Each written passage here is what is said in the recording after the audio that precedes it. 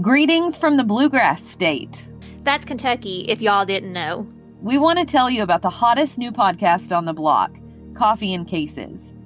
If you fancy yourself an at-home detective, If you find yourself yelling at the TV during that new true crime documentary, then you, my friend, are a certified sleuth hound. just like us. On Coffee and Cases podcast, you'll hear about the missing, the murdered, and the unsolved. But the cases you've rarely, if ever, heard about.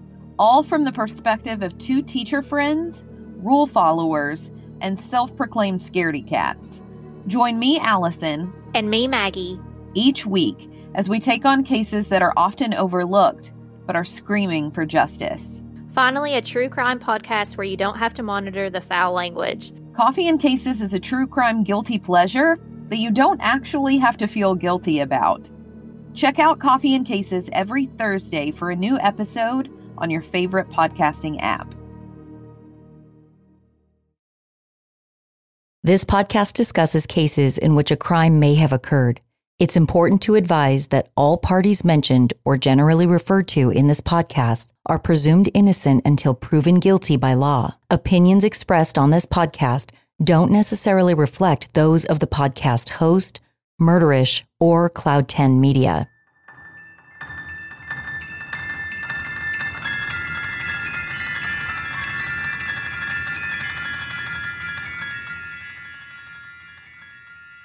If this is your first time listening to the podcast, please stop here and listen to previous episodes in order so you get the full scope of this wild scam story.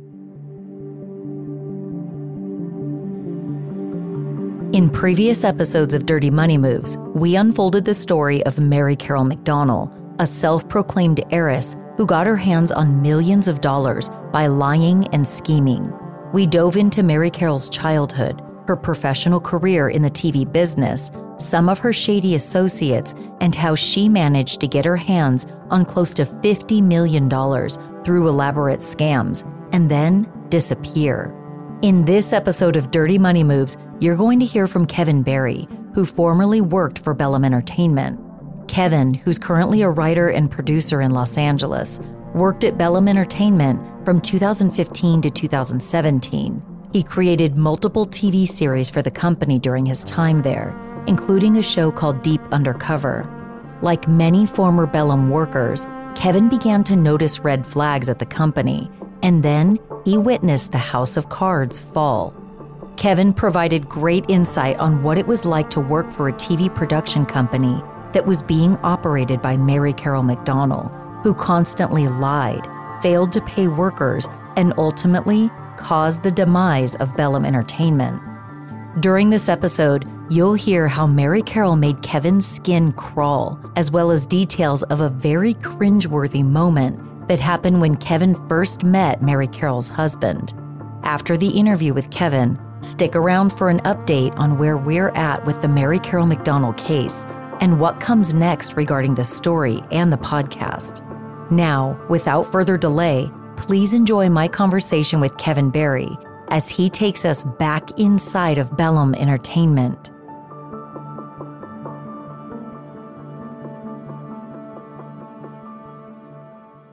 I'm Kevin Barry, and I'm a working writer-producer in Los Angeles, a member of the Directors Guild of America. I've written and produced about 150 documentaries and worked on about 50 different series, A&E Biography and Little People, Big World, so many. I do lots of true crime and lots of paranormal. And at Bellum Entertainment, I created 2 series for them. Deep Undercover, a 52-episode series that's now on Netflix, or was on Netflix. And then The Mysteries of the Unexplained, a 26-episode paranormal series for the British Sky Network. So speaking of Bellum, how long did you work for them and when did you start and end your career there? I started at Bellum in the summer of 2015. I wrote Mary Carol McDonnell's nephew, Peter McDonnell, who was the vice president, by his lineage and heritage. Mm-hmm. So he was named vice president. He's right. related. Yeah. He likes to not acknowledge that fact and even lies about that fact, but he's related. And therein it is the important connection in this story that I'm going to share. Sure. So I wrote him, and he invited me in and asked me to help create a crime series.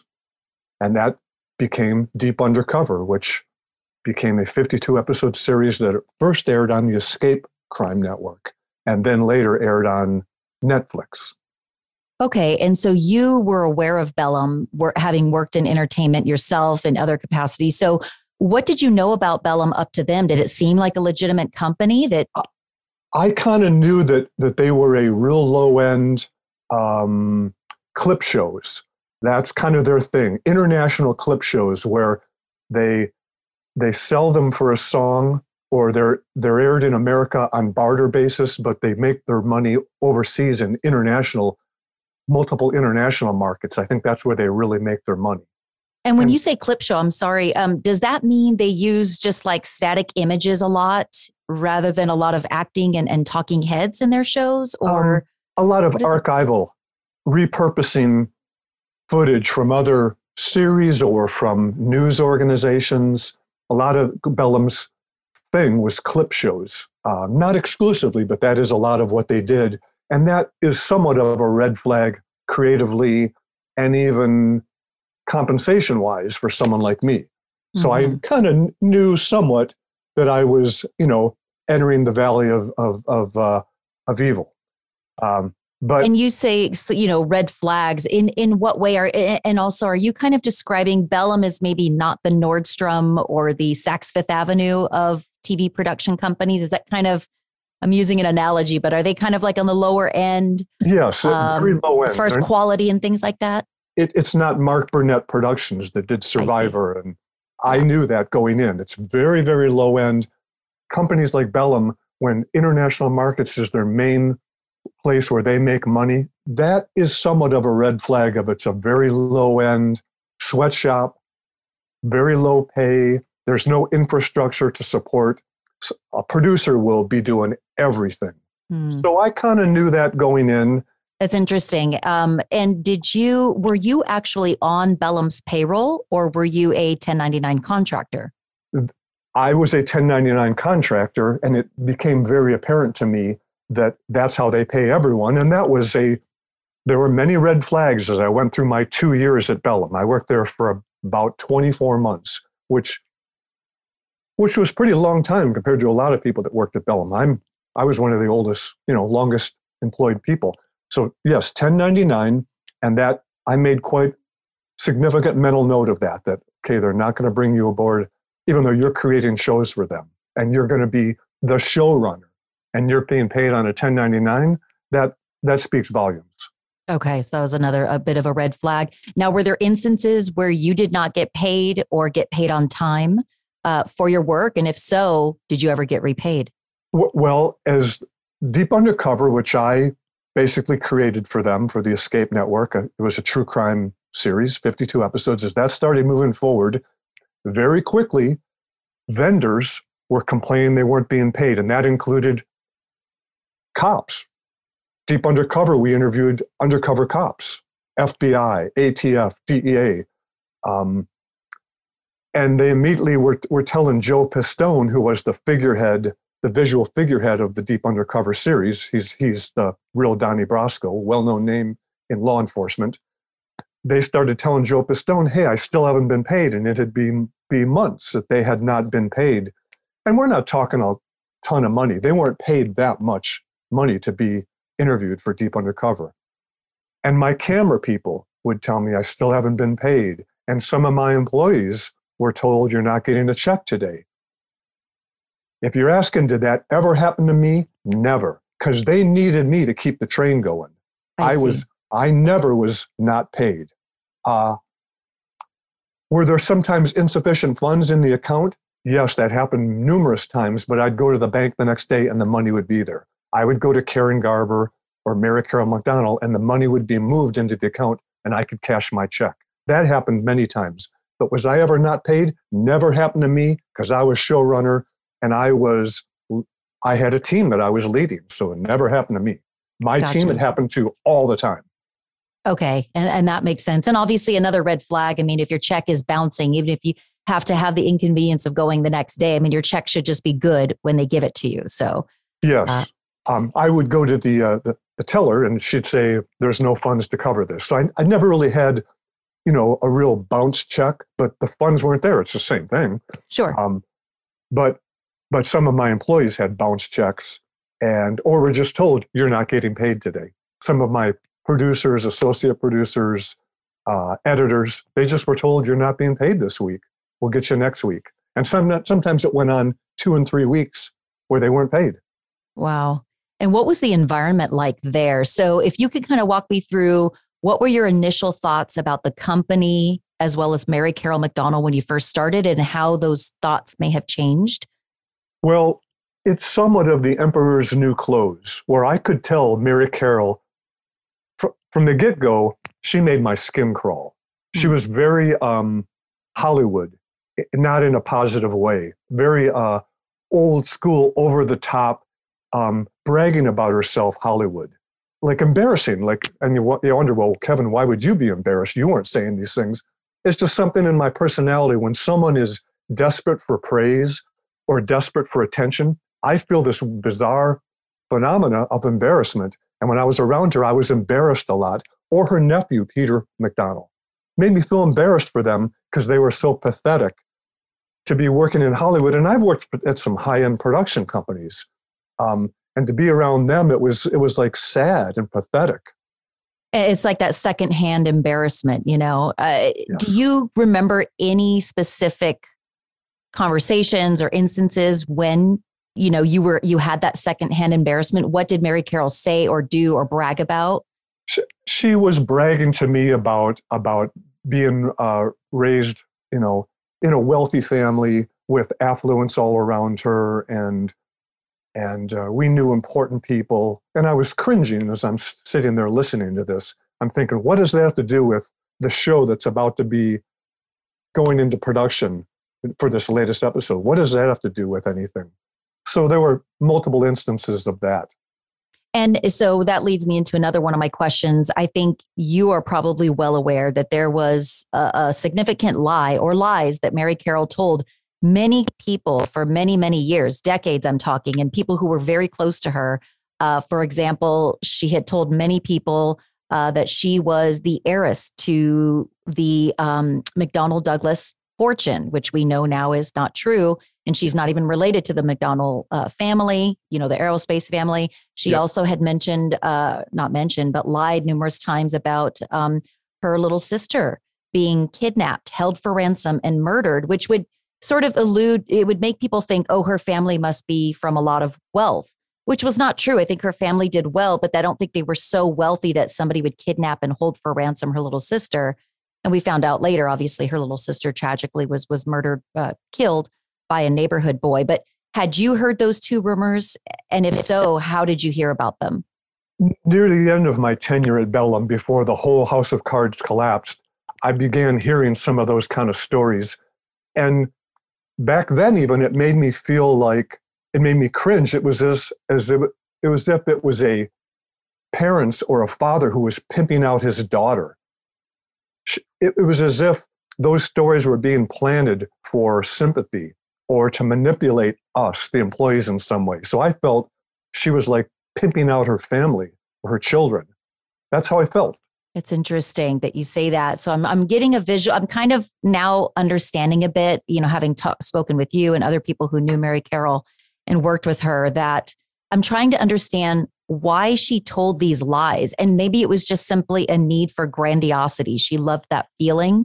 And it's like she took certain stories. Yes, her last name was McDonald, but she had no relation to the McDonald family. Yes, her sister died tragically. And I'm sure that it affected her life in a very major way, because our research tells us that she and her little sister were best friends. But it is sort of sickening to think that she would take that tragedy and spin it and make it more grandiose, a kidnapping, held for ransom. So do you believe that just Mary Carroll had a need to feel important? What do you think was her motive for telling such crazy lies about herself and bragging so much? This is a town that's built on illusion. It's all an illusion. And people at the top, it's never enough. As rich as they are, it's never enough. They want more. and it's very exploitive. The whole industry, the whole entertainment industry is exploitive to make people at the top more money and more wealth. And I think she aspired to that power where I can be at the top and I can be exploiting people. I think that was her goal, to exploit as many people as possible. And that was transparent. I saw some of that in the way she talked to me, in the way she talked to other people, that desire to be at the top so she can exploit and dominate and be above everyone else. You hit the nail right on the head. I have heard from other people that I've heard the word snob thrown around, that she acted above other people. You know, she sort of projected herself as, I'm up here, I'm from this wealthy, prominent family, I'm got a Porsche, I've got a big boat, I'm this, I'm that, you know, and so that really makes sense, what you're saying about her based on your experience. But it was pathetic. She would try and, she was not a woman of the world, and nor was her nephew, Peter McDonald. It was very sad and transparent that they were in over their heads. I noticed that early on. And I felt it was a house of cards really early on, that it was going to collapse. And I saved my money like I've never saved my money in my entire life, because I was making pretty decent money as showrunner of Deep Undercover. And something in me said, save your money. And I saved so much of my paycheck every week, because I even said to some of my associates, some select few, I said, this is a house of cards that's going to collapse. The wheels are going to come off this train. And it's as if I knew. And that's why I was saving so much of my paycheck for those 2 years.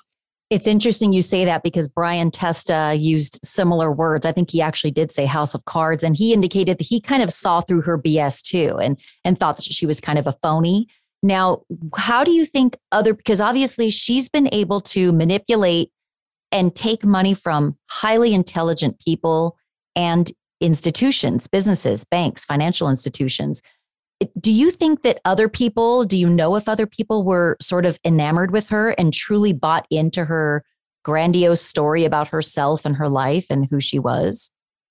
Well, judging by the amount of vendors that are owed money when the company collapsed and she vanished, I think they were caught up in this ridiculous illusion of Bellum Entertainment. And they had all these shows. They had multiple shows, these low-end clip shows that air in international markets. They just were caught up in this. Whereas if they somehow could have talked to people like me or Brian Testa or some other employees, we'd have told them, we'd have said, you better be careful, because that's all a facade. And this is going to collapse. They don't know how to run a television production company. And we're doing it all. They don't have a clue what they're doing. But of course, those vendors who were owed a lot of money when Mary Carroll folded the company, and I think it was all planned to collapse the company. I think there was a target date, and she was fleecing company assets as much as possible. She planned this whole thing. Mm-hmm. Somehow these people were caught up in this and lulled into some kind of security that they could trust her, apparently.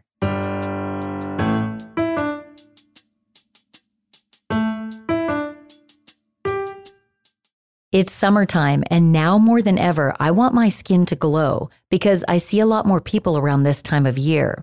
In order to get that dewy summertime glow, I've been washing my face twice a day with Osea's Ocean Cleanser, and I love the gentle pore-minimizing exfoliation it provides.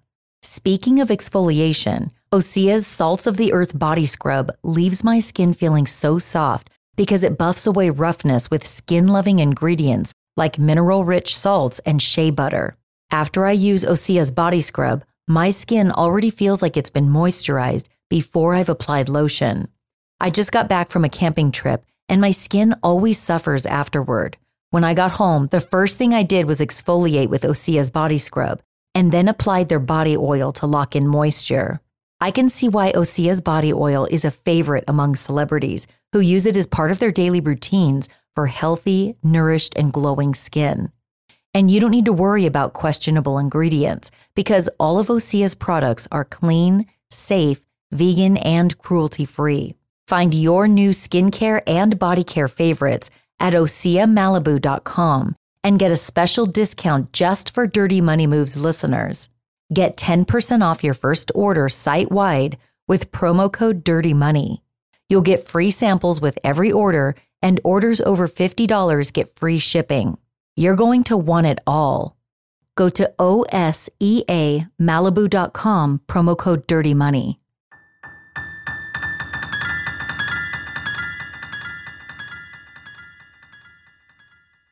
As far as the heads of the company, like true decision makers, was it Mary Carol McDonald, Peter, and Karen Garber for the most part? That's all it was. Gotcha.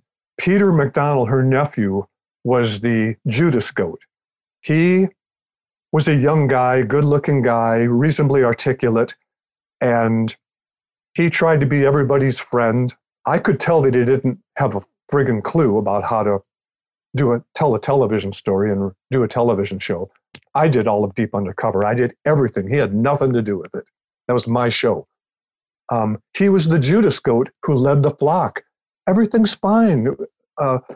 She's getting a loan next month, and everyone's going to be paid, not to worry. And there was a satellite office in New Orleans, and he flew there a couple of times to calm an uprising. There was a coup going to take place where people were going to walk out, and he flew there to try and calm the masses and succeeded. Twice he did that. And so he led the company. Karen Garber was the nasty CFO and treated everyone like dirt and was very contemptuous and condescending, beyond condescending, contemptuous of all the employees. She didn't really do that to me for some reason, because I'm about her age. Maybe, I think that had something to do with it. She didn't do that to me, but very, very condescending. Let them eat cake, and you're lucky to even be here. And she knew nothing about producing television. She was Mary Carol McDonald's nanny, helped raise the two kids, the twins. Okay, so you just hit on something. I did find in our research, another source had told me that the twin boys, Mary Carol McDonald's boys, may have largely been raised by a particular nanny, and they were very close to that nanny. Now, would that have been Karen Garber, or do you think she had another nanny that raised them when they were young? I don't know, but I know Karen Garber was a nanny, and the fact that she'd be brought into Bellum as the CFO leads me to believe it was her. Because maybe she knew a lot, and the closer you keep the people who know your secrets, maybe, the better. Do you think that's... They had a strange relationship. A lot of us couldn't understand what she was doing there, because there was nothing highbrow about Karen Garber. So she was a strange bedfellow to be the CFO at Bellum Entertainment, where Mary Carol continually perpetuated this facade of, I'm one of the beautiful chosen few. Okay, that's very interesting that you say that. That kind of connected a puzzle piece for me. As far as Bellum Entertainment, so obviously, I think you and I, in our previous conversation, you think that maybe more than Mary Carol has benefited from her potential scams. Do you think that other people were in on it, and who do you think that may have been? Other people were in on it. Peter McDonald was in on it. And Karen was in on it, Karen Garber. This all happened before Bellum collapsed in June of 2017. Bellum Entertainment did two syndicated series called Unsealed the UFO Files and Unsealed the Conspiracy Files that were distributed by Tribune Entertainment, a huge distribution arm of entertainment television. And that series, when it ended, collapsed, and the production company was stiffed, all the vendors were stiffed, all the editors were stiffed. This happened before, and Peter and Karen were part of that. So they knew this was going to happen again. They knew the MO of how Mary Carol McDonald operates, and how to manipulate the bankruptcy system, how Hollywood just folds a name and just creates a new television moniker, just a new name. It was their original name was Long Needle Entertainment, and they just collapsed that, and then They changed the name of the company. She did that many times. Another red flag. They create shell companies just to hide. And Hollywood is built upon that. Meaning, so you think that it's somewhat commonplace for other entertainment businesses to create all these LLCs, just LLC after LLC, for the purpose of what? Avoiding payment to vendors. And that can include employees. So many employees nowadays are independent contractors. So in effect, they're vendors. They're not really employees. Avoiding payment of editors and television producers who have sometimes their own production company, or people that supply edit systems and equipment and all the materials involved in producing television, graphics artists. All these people were stiffed by Bellum under Long Needle Entertainment, and again under Bellum Entertainment. So get rid of the LLC, fold it. Therefore, you don't have to pay people anymore. You've moved on. Now you've got a new name, a new set of vendors. Yes. And okay. Peter McDonald, her nephew, who was the Judas goat of Bellum, he was aware of all this, and he was involved in all of this up to his eyeballs. And so was Karen Garber. Peter McDonald was the figurehead to all the employees to keep the train moving forward, and Karen was the money person. And those three, my office was right next to Mary Carol McDonald's office, and I heard many conversations between these three about how to avoid payment to people. And I need to tell you another story. As Deep Undercover was nearing the end, Peter McDonald called me in his office and asked me about creating another show. And I said, well, I want to create a show, a paranormal show. And so he said, do it. And I was paid a development fee, just like I was for Deep Undercover, where I developed Deep Undercover and did a sizzle reel and then did a pilot episode. For Mysteries of the Unexplained, the paranormal series, I did a sizzle reel along with Brian Testa, who was the producer of it, and then did a pilot episode. I was to be showrunner, co-executive producer of Mysteries of the Unexplained, and I was such a thorn in their side to pay people, to pay vendors, to pay my employees, to pay camera people, to pay the police undercover agents who agreed to be interviewed for the series. They demoted me and removed me from the showrunner position for the paranormal series after I created the series. And they brought someone else in just to shut you up, to neutralize me, to castrate me from having any teeth to hold them accountable. They didn't fire me. If I was a bad employee, they would have just got rid of me. They made me second in command. And of course, I was furious about this. And tried to warn this new showrunner what was up and how they operated and what was going down with me. And he just was angry at me for daring to question why he was brought in. So they got what they wanted out of you. Then they demoted you so that yes. you wouldn't be able to demand payment for all these people. And like you said, be a thorn in their side. Yes. Because they had no intentions maybe of paying these people like they'd done in the past. They sure didn't. And it seems like with Peter McDonald and Karen Garber, it was like the good cop, bad cop. Am I correct in saying it kind of like Peter was like, hey, everything's flowery. It's rainbows and kittens and everything's going to be fine. We're going to get this loan. And Karen's like, let them eat cake, whatever. They're not getting paid. Just very harsh. She was the bad cop. Okay. She was, you're lucky to have a job. And I literally heard her say that to people. You're lucky to have a job.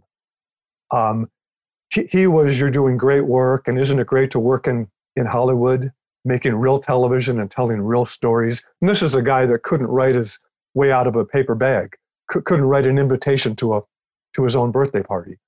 And he's acting like he's a big writer-producer of television. It's such a joke. Oh my gosh. So I know that at some point, Mary Carol, her third marriage was to a man named Jeff Nillis. Now, do you know anything about the around the time that they got married? Did you meet Jeff Nillis? Did he have involvement in the company? What were your impressions? All that. I met Jeff. He was a dentist, I believe. And his son, James Nillis, worked for the company also. So he worked at the company, and the two twins, Mary Carol's two sons, they worked for the company. And Karen Garber's son was an accountant under Karen. So it was very incestuous. Incestual, yeah. Or And that was a red yes. flag. That's always a red flag to me when that is going on, and no one even tries to hide it. So yes, I met James Nellis at a little party one time, and Jeff Nellis, I'm sorry, but James was the son, Jeff was the father. Okay. I worked closely with James, but Gotcha. I met Jeff Nellis, Mary Carroll's friend, and he was at a little party at a restaurant that they had. I think it was a little Easter get together, I seem to recall, on Good Friday or something like that. And I was chatting with him, and I said, so what's your connection to Mary Carroll? I was just curious, just being sociable. And he says, I'm her lover. And I mean, I wanted to like run away. Oh. I wanted to say, bro, that's not what I was asking you. Talk about cringe. I cringed. Oh, so he said, I'm her lover. Yeah. Okay, that's so interesting. I mean, that's something you'd see in a movie, in a made-for-TV movie, right? It is. I was right there. He said that to me, and it made me cringe. What was your impression of him? I believe he was like an orthopedic surgeon or something, like you said, some medical. I'll have to go back to my research. I'm interrupting here to mention that Dr. Nellis is actually an ophthalmologist, not an orthopedic surgeon. This interview was conducted very early on in our research, and we hadn't quite gotten to know Dr. Nellis at this point, so Kevin and I couldn't remember what kind of doctor he was. Okay, back to the interview. But what was your impression of him? He saw a financial good thing, and he was going to ride it for everything it's worth. Okay, so he and of course, it wasn't a financial good thing. If you really look at it, it was really a house of cards, like you said. But from the outside looking in, he maybe bought into. She's this wealthy heiress, maybe. She's this successful CEO, a lot of money. Let's do this. But in reality, things fell apart at some point. I sensed he kind of was the paid boyfriend. That was the vibe I got. Although he had his own money, but I sensed she wanted a boyfriend that she could say he's an orthopedic surgeon. He had the right social tattoos to be able for her to manipulate. So I got the feeling he was on the payroll as the paid boyfriend. I see. And was he involved at all in Bellum's operations? And do you think they're still together now? As far as I know, he was not. And I don't know if they're still together. But James Nellis, the son, was studying law. And I know for a fact he was very involved in some of the behind-the-scenes financial contracts and manipulating things behind the scenes. So I think he was there for a reason. Okay. And it really was a family affair. And I have come to believe, I think Mary Carroll purposely, built her company and hired people who she knew just to sort of keep her lies and scams close to the vest. These people would also have her back and sort of aid in her efforts. I mean, that's what it really seems like, because everybody I speak with says the same thing. I mean, it was just like this person had a sister or brother who was hired. This was her nanny. This is her lover's son. These are her two sons. This is her nephew. I mean, it just goes on. And it seems like that was built that way for a reason. When Bellum collapsed in June of 2017, just completely imploded, I had conversations with some of my associates of what was going on, because the two sons attempted, I don't know if it was an act, but they seemed to be attempting to try and keep the business afloat. I don't know if they were being manipulated to do that or what. I do not know. But I had conversations with some of my associates that one of those two sons is going to commit suicide. People were, I know that's horrific to say, but it was that bad. There were hundreds upon hundreds of angry vendors and employees who were being stiffed by this. And people were taking bets on which son was going to commit suicide. Wow. It's awful to hear. And that has been one of my questions, even with regard to Mary Carroll. I don't know what is inside of her brain and what her psyche is. I don't know any of that. But I imagine this complex, web she wove over the decades taking money from people and always committing a scam after scam after scam, borrowing from Peter to pay Paul, and all these things had to be exhausting, had to be stressful, had to be hard to keep up with all the lies and the scams.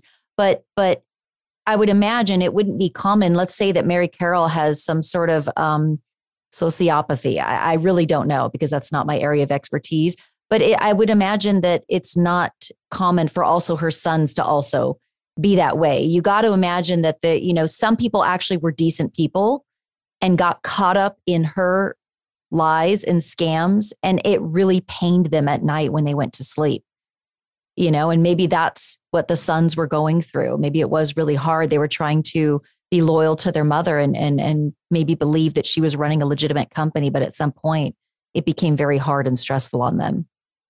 Yes, they seemed to have the weight of the world on them. I did notice that as they were there in the final days. And in the final days, I'm thinking like the last month or two, I can't imagine anyone who didn't know what was about to take place. I sure knew. I knew it was going to collapse.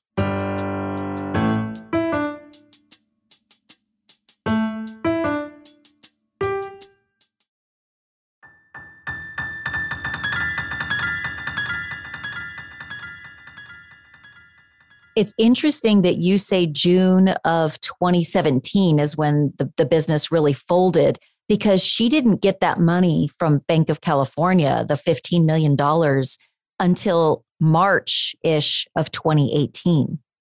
Wow. So she secured a loan from a very sophisticated bank. I mean, I worked there at a time when sounds like absolute chaos was going on and she was about to lose her company or already had.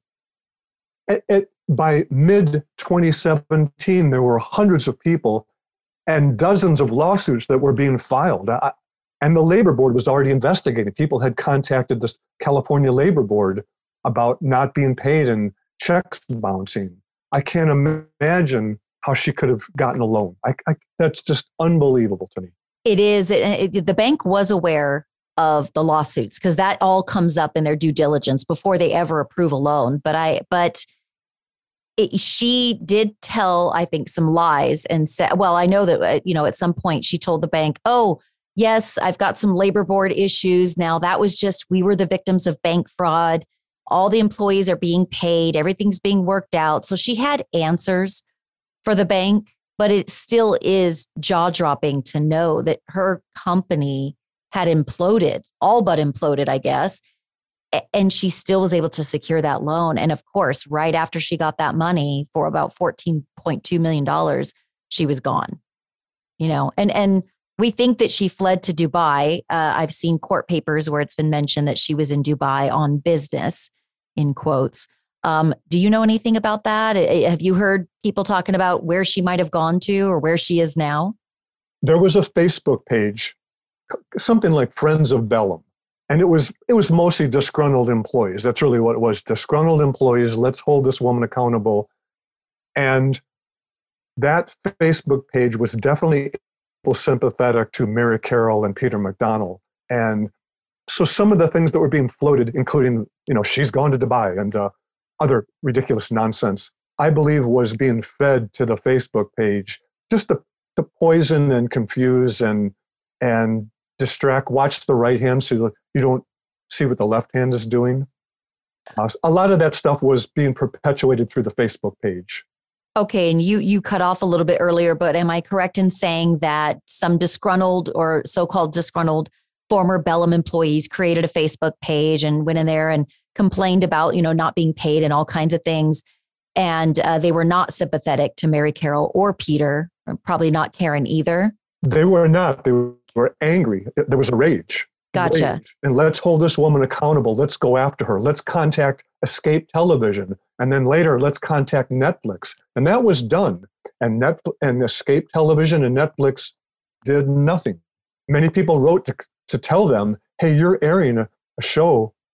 You're airing multiple shows, not one show. It was multiple shows from Bellum Entertainment. And she hasn't paid employees in months. She's stiffed hundreds of employees and 100 vendors. And you're sending her checks for these shows that are being aired, and Escape Television did nothing, and Netflix did nothing. So she had a lot of help in her thievery and her dishonesty. A lot of help along the way. It seems like it. And just going back to something you said earlier, so I understand, do you believe she fled to Dubai, or do you think that people who may have been on Mary's side infiltrated the Facebook group and fed that information to sort of distract from what was really going on? I believe it was fed. It was all manipulated. It was part of a plan. And I removed myself from the Facebook page because I could see what was going on. And I knew that people that were sympathetic to Peter McDonald, who I believe was still working with Mary Carroll McDonald. I believe this. People were feeding information, planning it on the Facebook page and taking information and telling Mary Carroll and Peter about what people were going to do and what they were saying. So I don't believe she ever left the country at all. No. Wow. It's interesting because that is the biggest question mark in this story is where did she go after she took the money from the bank? Because I don't know where she is today. I have seen the country of Dubai listed on court documents where somebody was trying to serve Mary Carroll, but they were finding it difficult because she was out of the country. But I can't say today that I've been able to prove that she ever went to Dubai, if she's still there, if she was ever there, where she, and I don't know where she is right now. I've heard different theories. And certainly she still has people in her life. There are people, or at least one person, who knows where she is, right? But they're not saying anything. So she still probably has help to this day, which is why nobody that I've spoken with, including and I don't know where she is today. And that's the big question mark. It's like she got away with almost $15 million from a sophisticated bank. That's an FBI case. But to my knowledge, she has not been apprehended. Now, I do believe the FBI knows exactly where she is. If this is an open case with the FBI, and I believe that it is, because Bank of California is a federally regulated bank, they're smart, and that's what they do. I'm sure that they know exactly where she is, but there's probably a reason strategically that they haven't gone and gotten her and taken her into custody. Well, I know some employees from Bellum Entertainment, including Lee Frank. He contacted the FBI and could not get anyone to listen to him. Very frustrating. Yeah, people have contacted the FBI and the labor board, and it's pretty pathetic, the response. Don't call us, we'll call you. We got a lot of that. Yeah. And I just, and I don't know if this is just not a big enough white collar crime for them to pay the attention to, but it's like, it's somehow, some way she's got to pay for this. I mean, I can't imagine. She's been indicted on numerous charges relating to the money that she took from Bank of California. So yes, she's been indicted, but she has not been brought. She's been a no-show for court hearings. I believe, don't quote me on this, I'd have to go look at my research, but I believe there is court documentation where Mary Carroll made a statement saying, I'm out of the country on business, but as soon as I return, I will present myself and deal with this or whatever. I'm paraphrasing, but very interesting that she has not been apprehended, and she's been a no-show for court hearings, and she's been indicted on several serious charges relating to the $14+ million she got her hands on and never paid back. Yes, and I sued her and Karen Garber and Peter McDonald, her nephew, for late payment. I wanted to hold them accountable for demoting me. I didn't need the money, but I sued them for late payment and did win a judgment. She never appeared in court. Mary Carroll didn't. I think Karen's on the hook for a lot of. She's been sued from the California Labor Board by multiple people, and I think she's on the hook. I sued Mary Carroll McDonald, Karen Garber, and Peter McDonald, the nephew, in the California Labor Board for late payment. And I was really holding them accountable for demoting me from one show to the next. It wasn't financially driven. It was more, you did a bad thing. Let me hold you accountable. You messed with the wrong guy, and here's what I'm about to do. She did not show. And Mary Carroll did not show. But Carroll did not appear for any of the hearings and did not respond. But Karen Garber did, and Peter McDonald did. And Karen and Mary Carroll I received a judgment in my favor, holding Karen Garber, the CFO, and Mary Carroll McDonald, the president of the company, for a judgment. And I know other people have won labor board claims against both of them also. So I think Karen Garber is on the hook for a lot of money.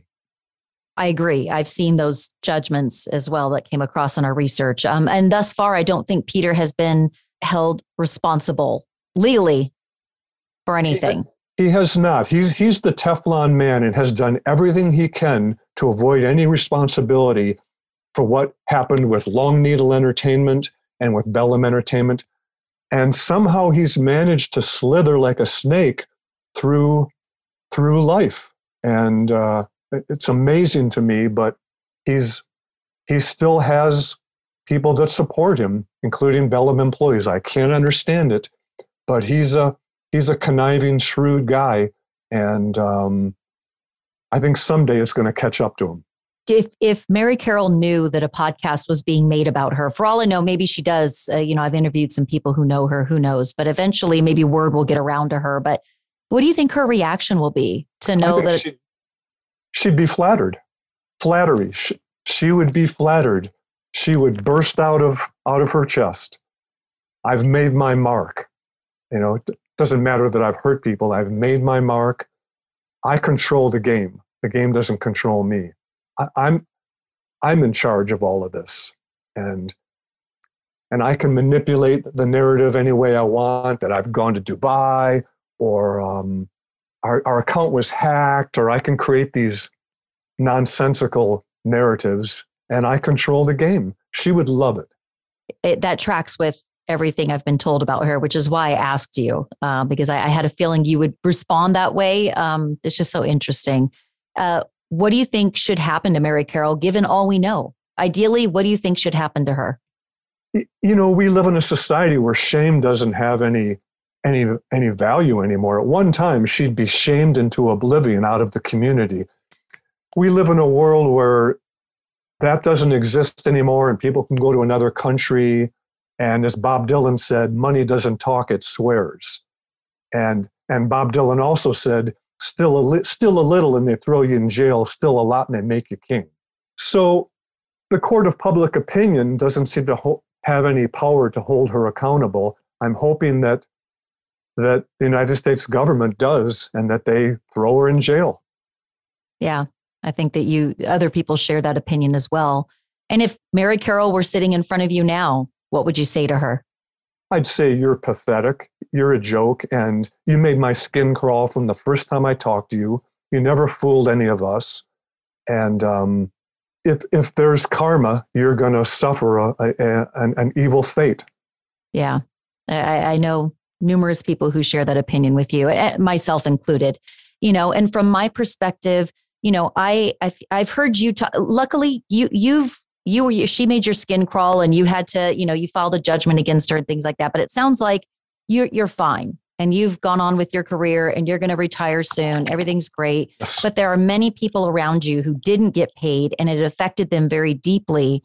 And from my standpoint, I was okay because I had nothing to do with bringing Mary Carroll into the bank as a client, but I was on the team who did. And we were a very small, tight-knit team. We were very good friends inside work, outside of work. And I saw 3 of my colleagues, great people, ethical people, great bankers, get fired because they had a hand in bringing on what they thought was a good relationship to the bank. They had nothing to do with the scam, although I think the FBI and corporate security, of course, asked them those questions. Like, did you have anything to do with this? Did you gain anything from bringing this lady onto the bank? So I have seen the destruction that she's caused. And those 3 people, they've also moved on like you, and they're doing very well today and they're thriving.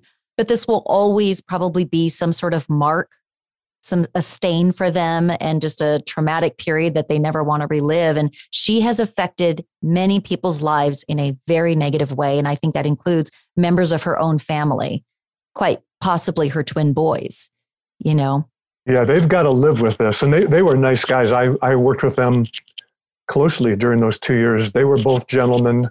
I sensed they both were quite uncomfortable that she was their mom. I sensed that. And one of the two, it seemed to affect him much more than the other one. I felt for them. They're victims. Mm-hmm. And I witnessed many of the other victims in Bellum who declared bankruptcy and had to give up their apartment and left the industry. Devastation across the board to many people, many employees. Yeah, she has absolutely wrecked a lot of people's lives, and they're left picking up the pieces. And who knows where she is today. But what I do know is that at one point she got about $14.2 million in her hands. What she's done with that money she got from the bank, I don't know, but that's a hell of a lot of money that could keep somebody afloat for a very long time.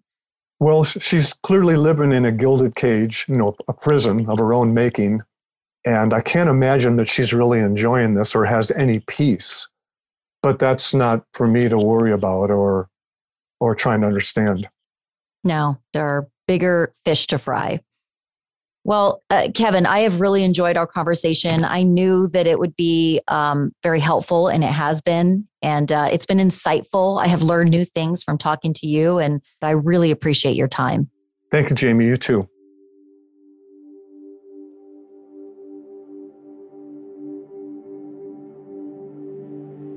This episode of Dirty Money Moves will be the last one for now. We are by no means done investigating and reporting on this story. There is a lot going on behind the scenes right now, but I'm not quite at the point where I can share what's happening with everyone listening. What I can say is there have been developments that I never expected going into this project. I promise that as soon as I can share more, I absolutely will. This story is far from over, and I remain excited to share more with you soon. Make sure you stay subscribed to Dirty Money Moves in your favorite podcast player so you don't miss any future updates to this story. Also, I'm excited to share that we're currently working on a new mini-series that we expect to drop in August of this year. The mini-series will chronicle a female con artist who many of you will be very familiar with. If you're subscribed to Dirty Money Moves, you'll get an update on your device as soon as the first episode of the miniseries is available. We're also working on Season 2 of Dirty Money Moves, which will be another deep dive into a case involving a prolific female scammer. We expect Season 2 to drop sometime in the fall of this year. Last, but certainly not least, I want to thank every single person who helped bring this project to fruition. You've heard their names at the end of every episode, but I'll mention them again. Sim Sarna, Saiba Krieger, Devin Ruskin, Emily Crane, and Sean Bannon at Cloud 10 Media. You guys are the best.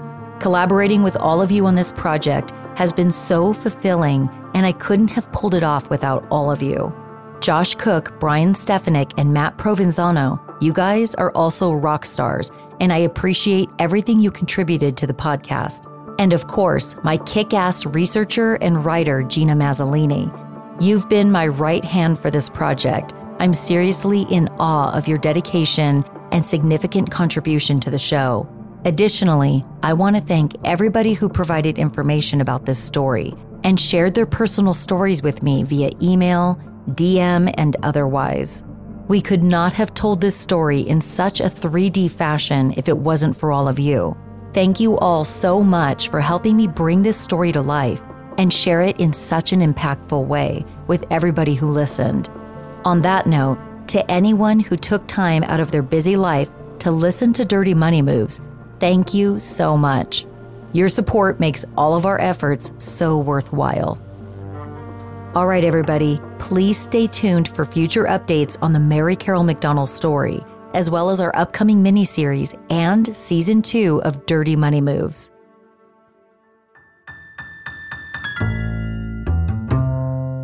Dirty Money Moves is a collaboration between Murderish and Cloud 10 Media. Executive producers are myself, Jamie Rice, and Sim Sarna. Sean Bannon did the audio mixing and editing for this episode. Josh Cook composed the music. Brian Stefanik created the podcast cover art. Devin Ruskin produces the podcast. Follow us at Dirty Money Moves on Instagram, TikTok, and Twitter. If you like the show, please do us the biggest favor by reviewing the podcast and leaving us 5 stars on Apple Podcasts, Spotify, or wherever you're listening now, because even 4 stars just isn't good enough for the heiress. If you're into true crime content, check out my other podcast, Murderish. If you have information about this story that you'd like to share, please visit murderish.com and hit the contact button to send us an email. Also, if you or anyone you know have been scammed or were the victim of a white-collar crime committed by a woman and you'd like help getting answers or justice, please contact us via murderish.com. We're looking for cases to cover in future seasons of Dirty Money Moves. Thanks so much for listening, and stay tuned for new episodes coming soon.